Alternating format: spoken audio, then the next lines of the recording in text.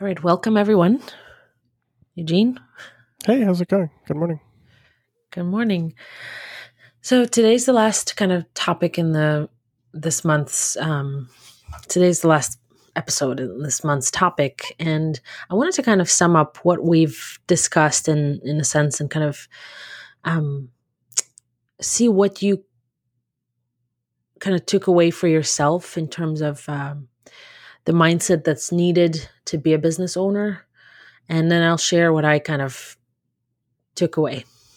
Yeah, sure. So after talking to those couple of people, it was interesting how they complimented that I was trying to look inward to figure out kind of my strengths and interests, and that was encouraging in that I don't have to pursue some sort of goal or mindset that I'm not like aware of, that I'm really supposed to discover what I am like to begin with and then use those skills to use those skills and feelings that I have for my own venture and not model people that aren't similar to me, if that makes sense. Yeah, definitely makes sense. Absolutely. Did you discover any specific, well, two things actually. Did you kind of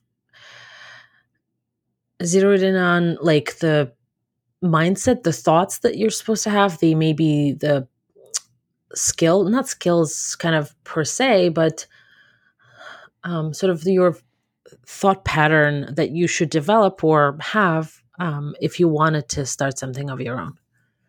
So I was thinking a bit about how to structure a business and what sort of environments I like to work in.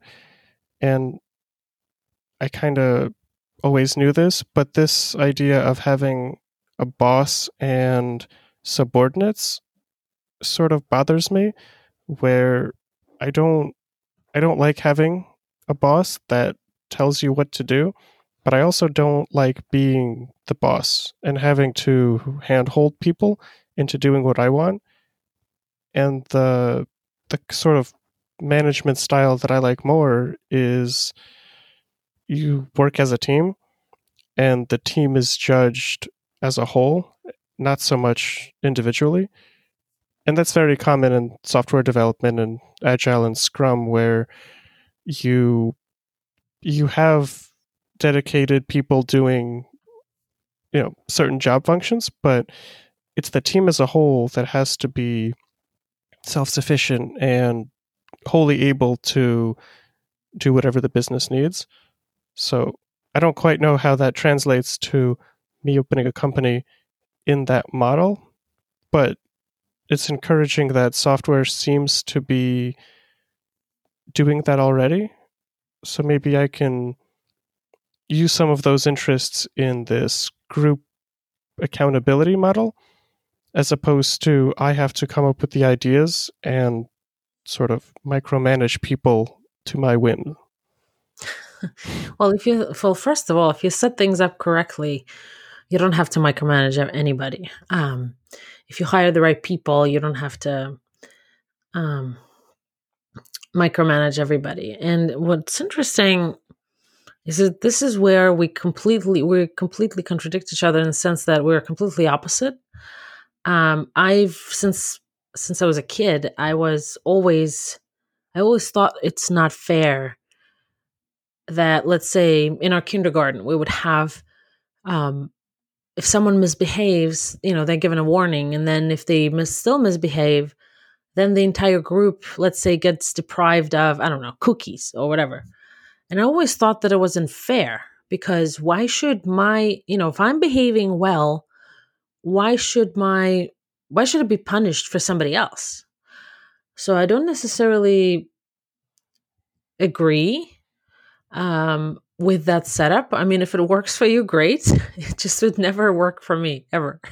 I mean, it just sounds that your teachers were using negative reinforcement improperly. And if you punish the whole for something that one person does, that's not fair. And there are still personal performance reviews, and if someone's being negligent or irresponsible, they can still be held accountable for their own actions. But as far as, okay, we have a product and we have to make it and there was a defect, it's not that you have one person signing off that this product has no defects. It's the team that's responsible for coming up with what should be built, building it, and testing it. And yeah, individual people do different parts, but the team as a whole is responsible for the end product. And that doesn't mean that if someone comes in late to a meeting for the last 2 months that we can't fire him or that the group needs to be punished. But it's more about holding the team accountable as a whole, as opposed to blaming one group that could have found an issue early. Interesting. Okay, I guess. I mean, it's still teams is one thing, but individual responsibility for their own role is in something else. And I don't think that necessarily means or equates to micromanagement. But I mean, it's a good point. It's you have your own view. You're working for a larger company. You have all these different tiers of authority or whatever. And by the way, micromanagement happens more often than you think. Right. And a lot of times people are held accountable by their managers and they just pass it to their subordinates until it hits someone like me that I don't want to be passing responsibility. I want to have this team mentality. So if the team is given a task, great. I want to solve it, but people that pass responsibility, and I see that this gets passed, 2, 3, 4 layers down, that sort of rubs me the wrong way. And if I start something like myself, I don't want to set up a structure where I can tell a VP to do something and that VP tells, their director to do something and it goes all the way down. I don't find that useful. Or maybe I don't want a business of that size. And I want a smaller sort of venture that the company is just a team. And maybe that means the company will never grow past, 10 employees. Well, congratulations. You now have a vision. Right. That's what I was thinking, at least. Good. That's a good thought. Well, I've kind of, for myself, I made drew a couple of conclusions based on the guests that we've interviewed and the topic that we've discussed. And I kind of think that, well, first of all, it was nice to hear that if you want to start something and you're not sure where to start with your strength. Like that to me is empowering. And also, I really like the intuitive approach to that. Like my entire life, I've rarely kind of trusted my intuition, and in many cases, I would say that my intuition doesn't work or it's silent or whatever. But then, actually, when I started listening to it after reading a book called The Gift of Fear by Gavin de Becker, that book is mostly about domestic violence and all of that. But what I kind of got out of it was that my intuition is actually super powerful, and the where I went wrong in that kind of space, basically for 30 plus years of my life, where that I was trying to explain my intuition, what my intuition was telling me. So I was trying to logically say, oh, it makes sense or it doesn't, instead of just listening to it.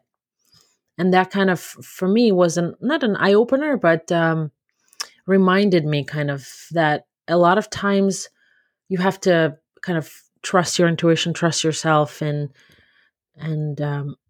especially if you're starting something, not necessarily trust your immediate emotions, because a lot of us, when we start something or have a business idea, we get excited about it and forget about the kind of the stuff that needs to be figured out to make sure that you don't fail. But kind of removing or setting aside emotions or giving yourself time for those emotions to kind of calm down, and then um, listen to yourself in terms of where to go, where to start, that kind of thing. Yeah, I think that makes sense. You gotta, like, your mind or your brain sort of generates ideas, and it's on you to figure out which one of those you want to act on, and having the courage to sort of pick one and try it out. I think that's pretty important. Yeah. Okay, so I feel like I would kind of sum up and say that in order to start a business, I feel like there is no mindset that you should have or be born with, but there are things that I liked what Amber said, where, and a lot of, by the way, a lot of business coaches and just business people tell you that basically you have to kind of come up with things that are non-negotiable, like being location independent is non-negotiable for her, and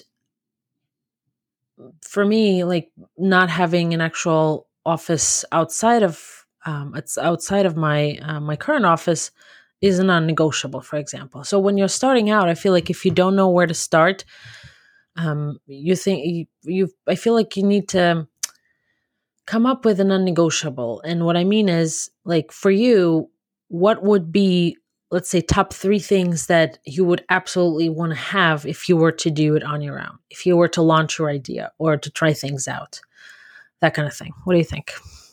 So for me, it's sort of literally the opposite of you two. I would want something local, and I would also want to have an office. Like, I want to, if you ever watched like the Office TV show, I I basically want that sort of company, and not like the middle distributor way, but like I want a company where it's small, people can come into work, and I do want it to be like regional or local so that it is very much a part of the community. Interesting. Never thought of you as a community person. Hmm. Me neither. Interesting. Well, at least it's a start. So now you know, and I feel like you should write this down or something.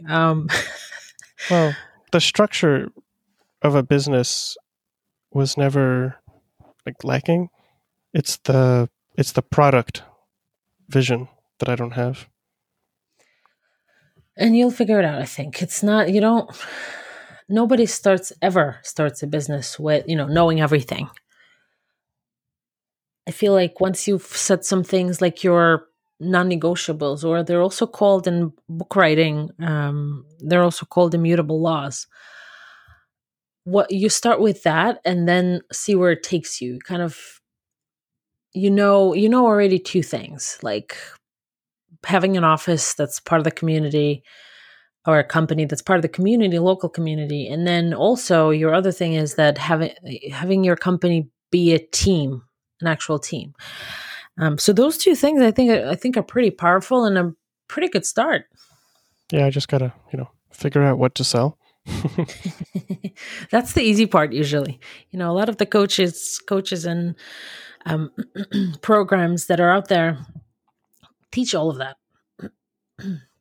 There is Marie Forleo's B School, where you basically, the first module that you have access to is called Start the Right Business.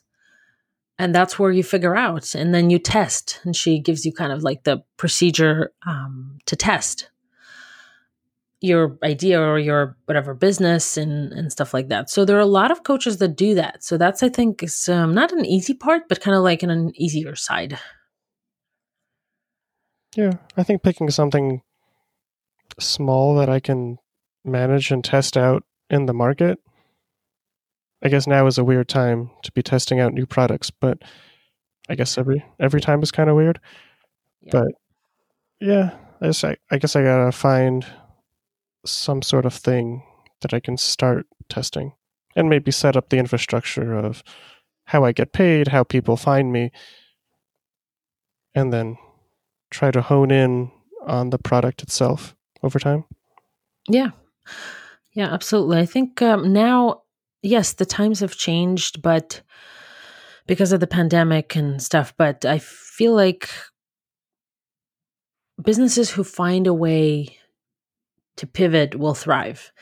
Also, there will be opportunity for new businesses because, our normal has changed and who knows for how long. And new ideas will be more important than ever, new business ideas. And being able to do it virtually will allow folks to, or is already allowing folks to kind of not invest a lot of capital in the beginning, which is interesting. And I feel like now that we've sort of convinced you that you can try something on your own, I feel like our next topic for our next month will be kind of where do you start? So in terms of the back office stuff, like do you need a lawyer? Do you need an accountant? What do you need to start? What kind of investment you're looking at and all of that. I have some resources that will be available and we can kind of discuss the topic next. I feel like it would be a natural flow. Do you agree? Yeah, I think that sounds great. All right, so I think we're going to wrap up for today. We've hopefully provided some good information, some good insights, or recommendations or whatever. And Eugene, any final thoughts on this topic of mindset?